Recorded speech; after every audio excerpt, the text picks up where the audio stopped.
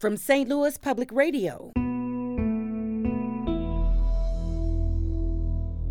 this is Politically Speaking.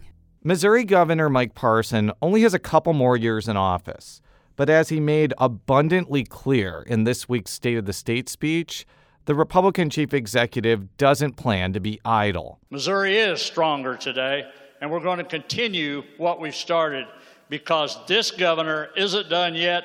We are not done yet. On a special edition of Politically Speaking, Sarah Kellogg joins me to talk about Parson's big speech and the general reaction to it. Let's hit the music. This is the Politically Speaking podcast, the definitive show about Missouri politics.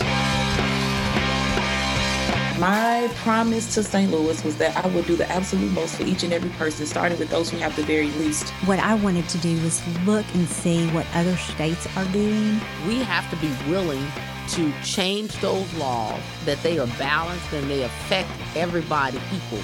As somebody that grew up in the St. Louis area, in North St. Louis County, I didn't know any lawyers growing up. We got to find long-term solutions to make government better, but also to be able to provide services to people. I don't want to leave that federal money that we've been leaving all these years on the table. We need to be spending this money to take care of Missourians. I thought we accomplished a lot this year, but a lot more needs to be done.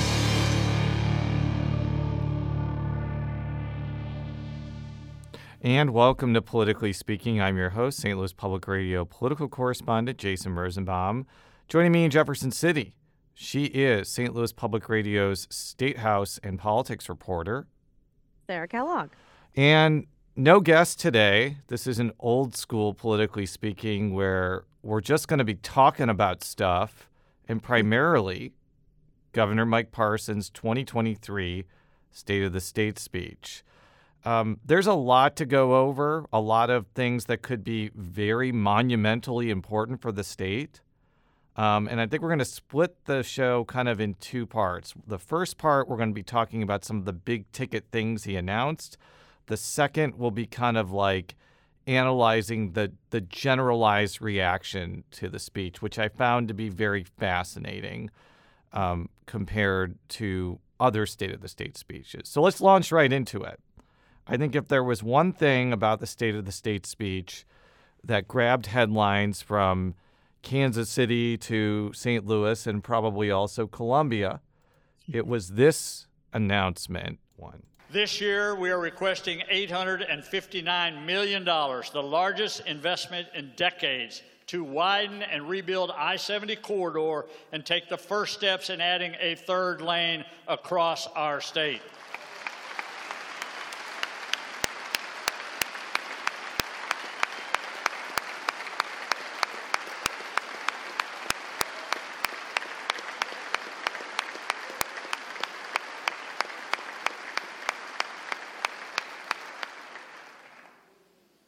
I will tell all of you in this chamber this. This is a once-in-a-lifetime opportunity, and the time is now. So there was a purposeful reason why I kept the applause in that clip.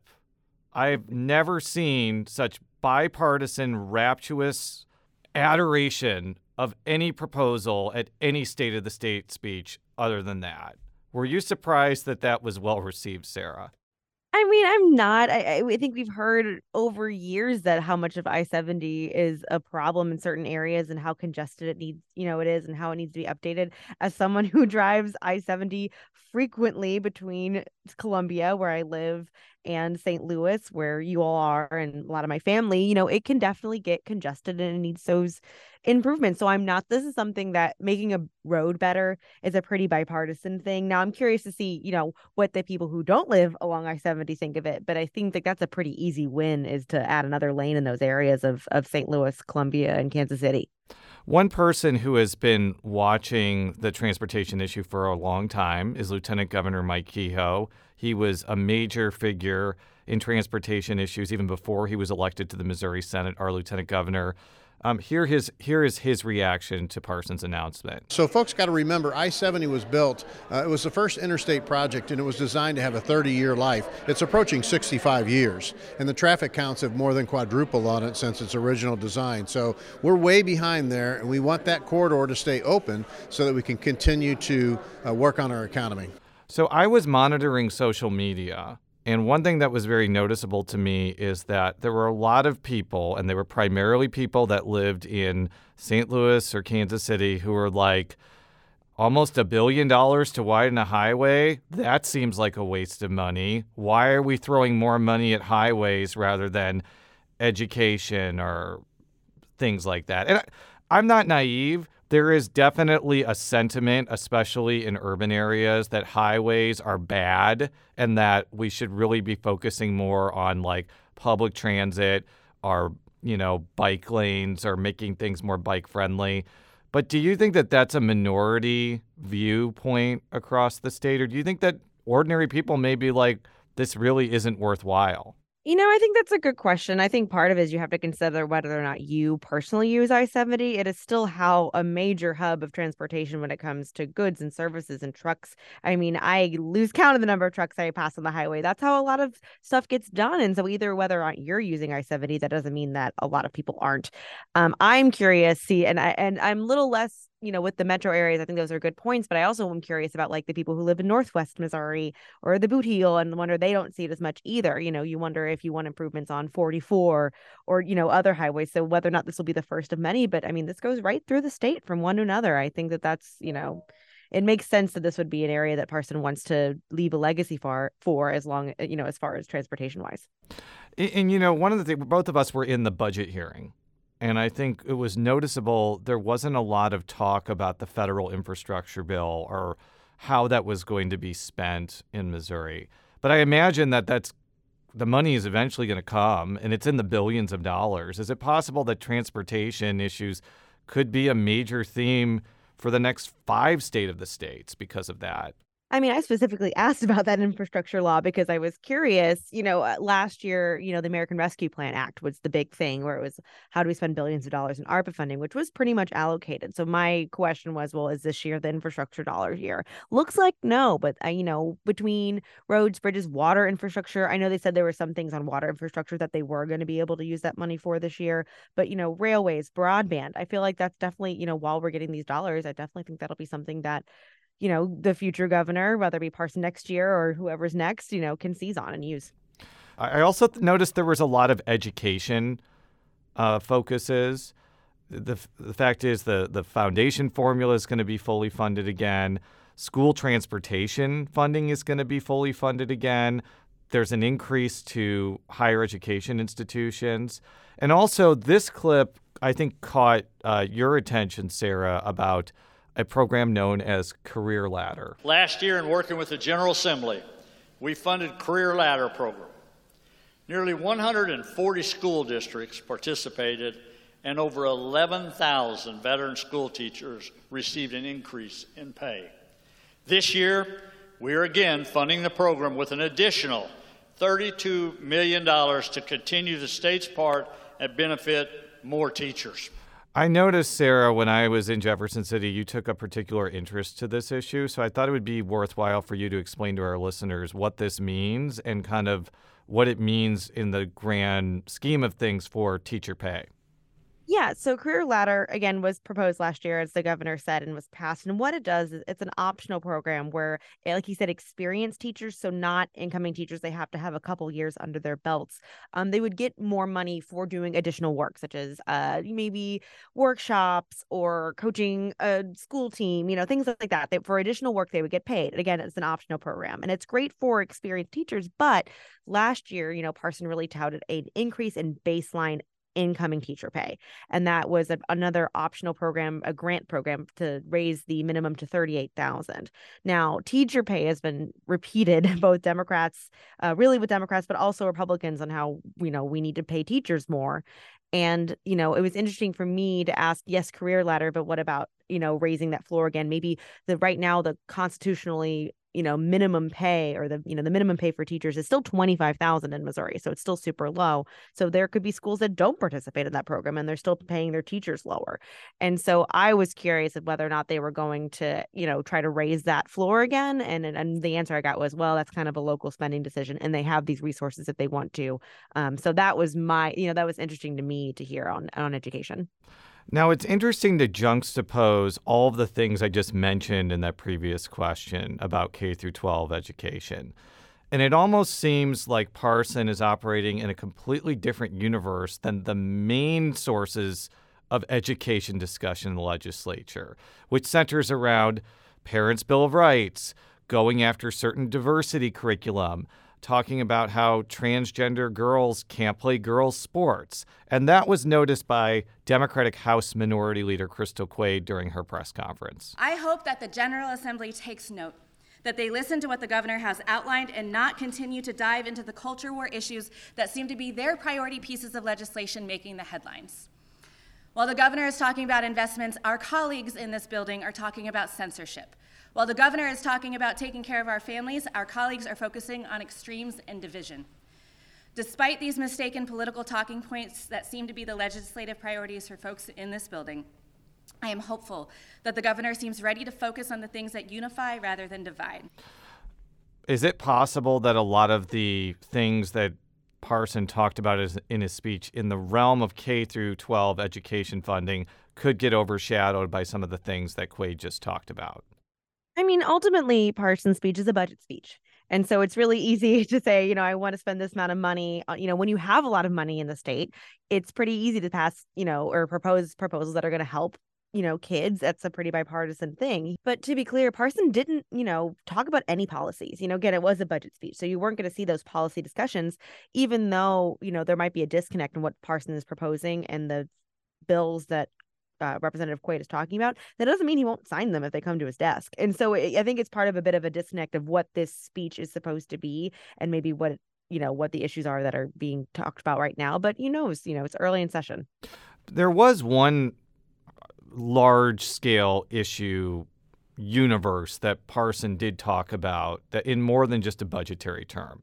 And that was aiding child care centers and improving access to early childhood education. This is a longer clip, but I want to make sure that it's in context. So this is what Parson had to say about that general subject area. We're proposing 3 new child care tax credit programs.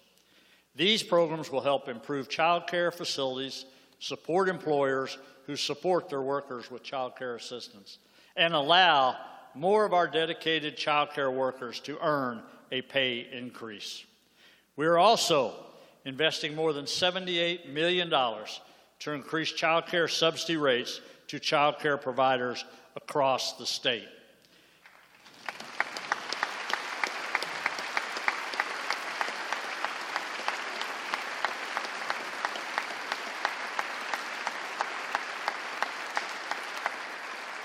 Together, these actions will help more child care providers to start their businesses, stay in business, or expand their businesses.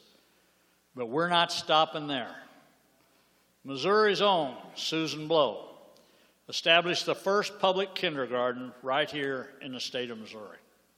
And we want to expand on those efforts started so long ago.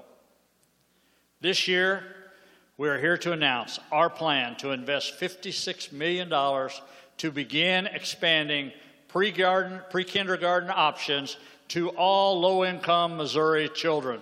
So this is a topic I actually have firsthand experience with. I have one child who goes to a daycare center and another that goes to a pre-K public school program. And they are fairly expensive. I mean, we are paying basically college tuition for them to be at these two places. So I think that this is an issue that a lot of ordinary Missourians are probably thinking about every day. What did you kind of make of this speech, a part of the speech, Sarah? Well, I'm going to Uno reverse because I definitely think this impacts you, you know, a lot more than it impacts me who doesn't have any children yet. But I think the biggest takeaway of this is it shows that this is an area that I kind of missed as far as my pre-reporting of what the session is going to be. I didn't talk about childcare a lot. And immediately after day one, I was like, oh, I should have talked about childcare a lot more because Republicans and Democrats, this is an area where they see a lot of, it's a workforce, like Parson said, it's a workforce development thing. And it's something that the pandemic really exacerbated. It was like, yes, we knew childcare was was something that needed, but wow, did the pandemic really emphasize that? And so I think this is kind of one of those results of the pandemic is saying, oh, we need people to go back to work. Well, they're working from home and their kids there. Well, that's free. You know, they don't have to worry about childcare. So that's an incentive, you know, I feel like businesses would support in order to bring people into the workforce. And that's, you know, that's been definitely a problem. And so for me, I think it's showing a really unification of that. This is something that needs to be addressed now. What that looks like, whether that is the money that Parson wants, whether I know one of the proposals was maybe upping the limit of how big a preschool class could be. You know, there's been things kind of thrown around. So I'm curious as to like what that looks like. But I think to me, it shows a unification. I'm curious what you think about it, you know, as someone who would be impacted by that. I don't know if I would be impacted by the pre-K because none of my kids qualify for free and reduced lunch. Now, I know that House Minority Leader Quaid talked about making preschool available to everybody, so including my kids. What would that mean? If I had an extra $800 a month to spend, I mean, we would probably like put a lot of that money in savings. We'd probably put some of that in retirement.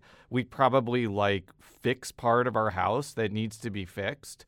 Like it would be a pretty big deal for our family if that type of thing was quote unquote free. But one of the things that I kind of noticed, because I was watching the legislative reaction to some of these proposals, as I mentioned, everybody was excited about I-70. I think everybody was enthused about fully funding a K through 12 education, including Republicans. What I noticed is that a lot of Republicans were not enthused about this part. And so I went and talked with Senator Bill Eigel, a Republican from Weldon Spring, because I suspected he was one of those people who found this particular portion of the speech lacking, and my assumption was correct. There are a lot of priorities that I'd like to see moved in the realm of education. I'd like to talk about empowering parents, expanding school choice, but I don't know if expanding government-run schools to an earlier age is necessarily the answer to getting better outcomes. You know, we're going to spend more money to bring these children into the system sooner, but the reality is the outcomes we're seeing in our K-12 institutions right now are not even close to where we need them to be. Now, whatever you think about what Eigel just said, that is a real sentiment that is embedded in a fairly significant portion of the Missouri Republican Legislative Caucus. The big question is that a minority opinion that is just going to get bowled over, or is that going to be something that actually affects the outcome of this? I mean, I think you can look to last year's budget, which was also a lot of spending, and the then now disbanded, but then Conservative Caucus was very unhappy with all of that spending. And when we got to basically what was the conference committee between the Senate and the House, a lot of those big ticket items, that expenditures, some of them were cut, they were put right back in. And so I think with Senator Huff as the budget chair, I think that a lot of things, you know, that are going to be kind of more middle of the road. He's Springfield. He's definitely more of a moderate. I think a lot of these things are probably going to have serious conversations. And I don't know how much that minority opinion is going to do. Didn't really do a lot last year. State Auditor Scott Fitzpatrick, who is by no means like not a fiscal conservative, like his record. I know that is kind of subjective, but I think his record kind of speaks for itself on that. He was actually pretty positive about this idea, and he explained why in this clip. When we fully funded the foundation formula, that triggered the first expansion of early childhood education, and so taking it to the next step, I think makes sense, making it more accessible to more people. And it's, you know, we have a really big workforce problem, I think, in the country, and a lot of that can be tied to people needing to take care of their kids, and if there's an opportunity for them to start getting educated at an earlier age, that creates more opportunities for workforce development. So I think that one in particular is good. That type of comment. Now, State Auditor Fitzpatrick doesn't have a vote in this. He's not a legislator anymore. But I have to imagine that a lot of Republican legislators kind of feel the same way as he does. And when you combine that with Democratic support for these types of proposals, it does seem like there will be critical mass for this just based off of legislative arithmetic. What do you think, Sarah? I mean, I agree. I could end it right there. But I think that, you know, this is an area, like I said earlier, this was something that was brought up by both parties pretty unprompted. I mean, we talked to Senate Majority Floor Leader John Patterson on the show weeks ago, and he said he thinks this is something that was not talked about at the beginning of session, and I think he was right. That's going to be a big deal at the end. And so I think that between House leadership and Senate, looking at this, I mean, obviously, whether or not it's exactly Parsons' plan, like I said before, that remains to be seen. But I think childcare will be addressed this session, whether it is through the budget or through other legislation. Now, I do have to bring this point up, and we're going to talk a little bit about this after the break, but if there is a major economic recession and the money tsunami that Missouri has experienced dries up, are proposals like what Parson is talking about, especially with early childhood education, going to be sustainable without some sort of permanent funding source, especially if you're talking about expanding it beyond low-income kids? I think that's a real concern that I don't think was really addressed in his speech. Well, I mean, I think you have to, we were at the budgetary hearing before the speech happened with Dan Hogg, who's with the Office of Administration. And, I think he said in part was, okay, well, we went through economic downturn because of the pandemic. And then we have had increase in revenue pretty much ever since. And now you can say, obviously, federal funding, going to states aided with that. But a lot of times now we have billions in of surplus in our state funding, and our economy is continuing to grow according to the Office of Administration and budgetary forecasts.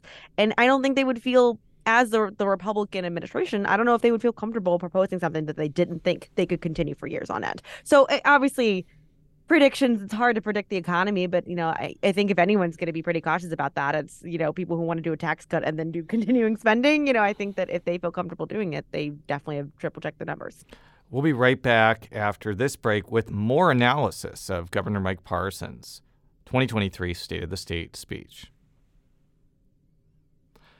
And we're back on Politically Speaking, talking about Governor Mike Parsons' 2023 State of the State speech. I'm Jason Rosenbaum. I'm here with my colleague Sarah Kellogg. And at the risk of doing the whole I've been doing this for 17 years shtick. Oh, go ahead. You know more than me. Go. I'm old man Rosenbaum talking about, the distant 2000s era Missouri legislature. This was an unusual State of the State because in most State of the State addresses, the governor says something, and then the opposite party is like, well, we think what the governor said was terrible and we could do a lot better. This was not the case here. And I think you could listen to this clip from Quaid that I think summed up the Democratic reaction to most of Parsons' speech. I'll be the first. I pointed out earlier that I was actually the first one to stand up in the entire speech, and our entire caucus stood up more than the other side, and that's absolutely true, and I'm very grateful for that. I'm grateful that we are in a time, even in the super minority, to be able to stand up with the governor of our state so many times. But to answer your question, yes, I think this is the most that we've ever stood up for a State of the State, because quite truthfully, I feel like he took a lot of the budget priorities that we've been fighting for so long and wrote the budget with it. And while we're not going to agree on everything as we dive into it, we are very happy with this starting point. As someone who is just predisposed to the two parties just going to war with each other constantly, this was very disorienting, Sarah. Was it disorienting for you as well? I think it was a little less because you were on your leave for last State of the State speech. This really built on that. This is kind of the second year in a row where the governor has been able to throw this money at these really big priorities that Democrats agree with. I mean, last year, the big one obviously was teacher pay. That was something that was very much supported by Democrats. And so some of these issues, I think that they had a lot to be excited about as far as priorities for them, child care, teacher pay, maternal mortality rate was a big one that they were so excited to hear about because that was something they've been talking about for a while. And so I think a little bit of less of a whiplash for me just because it is kind of just this building, I feel like it's a lot easier to make everybody happy when you have a lot more money, I think that Quaid had an interesting theory about why Republicans like Parson and also legislative leaders are putting some ideas that Democrats find agreeable forward. And here is that theory in this clip. And quite frankly, I think a lot of that goes back to the overturning of Roe. And we saw on the doors all over the state and all over the country that people were frustrated by that change. And so now we're seeing our colleagues on the other side of the aisle swoop around with more family support programs and actually help with pregnancy and help with the care of children afterwards. Again, things that we've been asking for a very long time, but we have seen a shift. Now, how that plays out with the legislature, I hope that we can continue with those issues, because those are things that we care about. Of course, that doesn't solve the overarching problem for our caucus, but I do believe that there has been a shift. Now, we can't read into the hearts and minds and souls of Republican legislators, but what do you think about Quaid's theory? I think it's really hard to determine, I think one easy answer I feel like is yes, just more money. But I think that it is hard to kind of determine why exactly these are the priorities. I think she makes a really interesting point. I know there have been some bills that have stemmed definitely as a result of the overturning of Roe versus Wade and Missouri's abortion ban. There has been at least one bill that I saw that would create a tax credit for someone who's pregnant. So, there is definitely been some legislation as a response to the overturning of Roe versus Wade. But, I'm curious as to see how much of the budget, is a result of that. So I played a clip from Senator Eigel earlier about his misgivings about the early childhood education money. And I think it played into a deeper dissatisfaction with what a lot of Parsons' speech actually was. And here's kind of him summing it up. I suspect if there is any resistance, it will come from his own party, based on just the reactions I saw on some of my Democratic colleagues. Absolutely. And of all the things that we've done over the past 6 years while I've been in the Senate, expanding the budget and expanding government, unfortunately, has been one of the most aggressive things we've gone about. So I constantly make the point that we have increased the size of our budget in the 6 years of supermajority Republican control than in most of all the years that we've had a Democrat in the governor's mansion. Parson, I think, made some reference to the fact that Washington, D.C. is out of control with these crazy Democrats spending all this money. But it does seem like Eigel has a point that a lot of Parsons' priorities require and need a lot of additional spending that did not happen in the past. And it seems like Parson is kind of like a big spending governor for the person who's just kind of like walking into this blind. What do you think about that? I mean, I would like to see it compared to other states. Like, is this anything that's out of line with other Republican states that are spending right now because of this influx of American Rescue Plan Act dollars or federal funding, stimulating the economy? I want to see how different Missouri is kind of before really getting an answer to that. I mean, I think that the other question is, then what do you want to do with the money? We have this money. Just sit in a pile? I'm just curious as to like what Eigel's response would be to that. I'm maybe another tax cut, eliminating personal property tax, but I'm curious, like, okay, do we just burn it? What do you? I think you've actually established like a legitimate conundrum for a lot of Republicans. So you have all of this money, okay, and because of the state constitution, you can't really invest it in a way that's going to make a huge amount of money. You can't put it in crypto, which you shouldn't do anyways for a lot of reasons.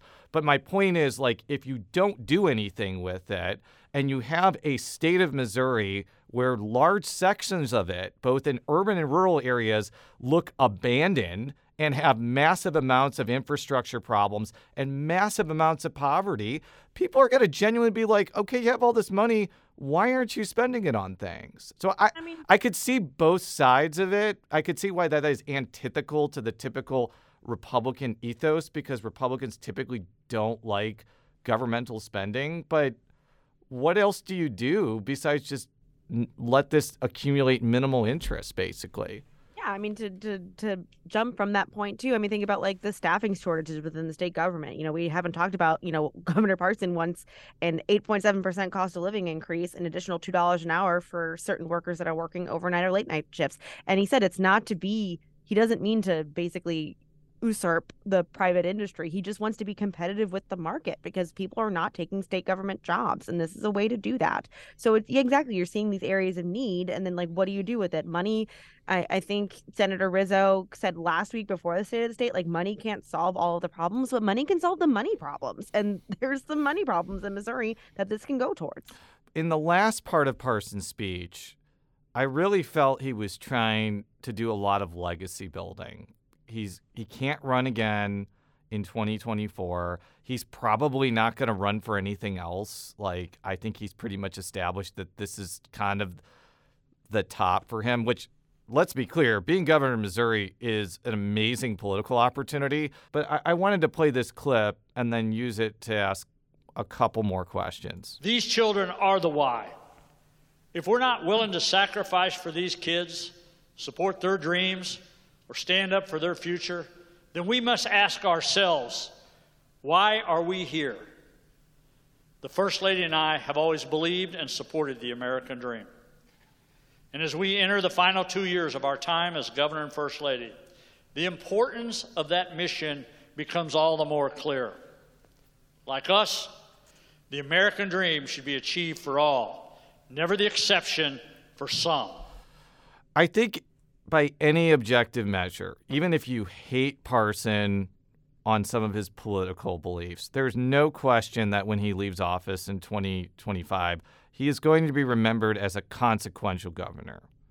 Do you think that some of the things he's proposed over the last 2 years is going to be consequential in a good way, consequential in a bad way, or consequential in kind of a muddled, mixed, unclear way? I know there's a lot of paths that question can go, Sarah, but I'd be interested in your take on that. That's a difficult question, Jason. I think that, I think a lot of things, I think it's fair to assess that, yeah, he is proposing legacy things. I mean, a lot of things he's going to propose are not maybe even going to get started until after he's left office. I-70 alone, we asked about that. I think the planning period is going to be 1.5 years. There he goes. He's gone at that point. So whether or not, I think that there are some things that definitely you'll see. I think the budget alone is probably enough to build a legacy.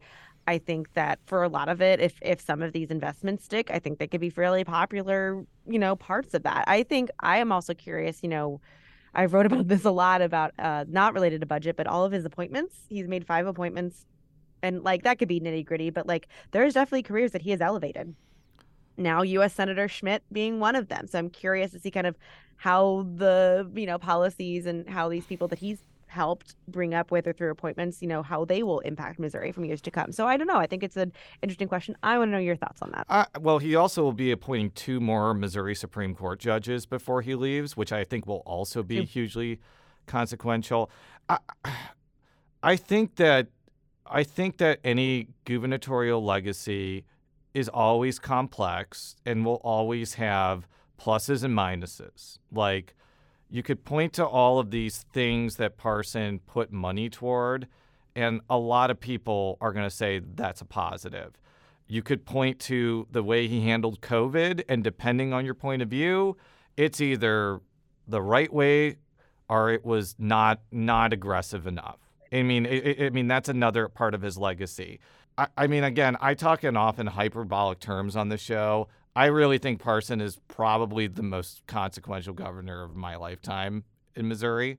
I think it was probably going to happen regardless if it was governor, because you had a Republican governor and a Republican supermajority. This could have been Eric Greitens' legacy if he didn't have all of his myriad of personal issues, by the way. This could have been what Eric Greitens did, by the way. You also have to think of circumstances, too. Any governor who's going to be the governor over the COVID years in every state might be considered one of the most consequential. Some of it is just circumstances that he couldn't control, So it's curious kind of what you do with an inherited situation, or what you're doing when you can't control something, and how you respond is also important to note. As a final thought, I mentioned the 2000s era of Missouri politics because I've been thinking about this a lot. There really aren't that many people that served in the legislature in the 2000s that are still relevant now. You have Parson. You have Congressman Jason Smith, who's now one of the most powerful members of Congress in America, which today it's still mind-blowing to me. He's only 4 years older than I am. He used to sit behind me and watch Supreme Court cases, and now this man has unbelievable power over tax policy. That's trippy, Sarah. That is a trippy thing. And you have Schmidt, you have Tashara Jones, Sam Page, Blaine Luke DeMeyer. I think that's really a consequence of term limits. Term limits have really limited the advancement opportunity of people in the legislature, except for a very select few people. And I can guarantee you that people who watched the 2000s era Missouri legislature, if you would have taken a time machine, go back to 2007 and say, Mike Parson, that state rep from Polk County, he is going to become the most consequential governor of the last 30 or 40 years. I don't even think Mike Parson would have agreed with that assessment. But you know what? This is why it's fun to follow Missouri politics over a long period of time. Absolutely. Yeah. Sarah, it is always a pleasure to talk about Missouri politics and the State of State speech. Politically Speaking is a product of St. Louis Public Radio, which is a part of the University of Missouri St. Louis. And you can follow all of our coverage at stlpr.org. Until next time, so long.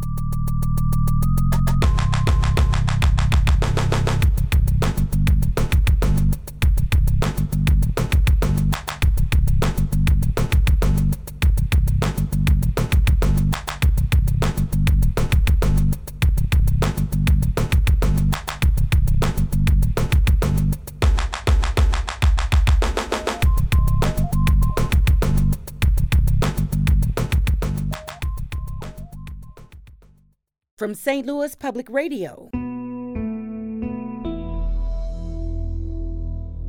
this is Politically Speaking.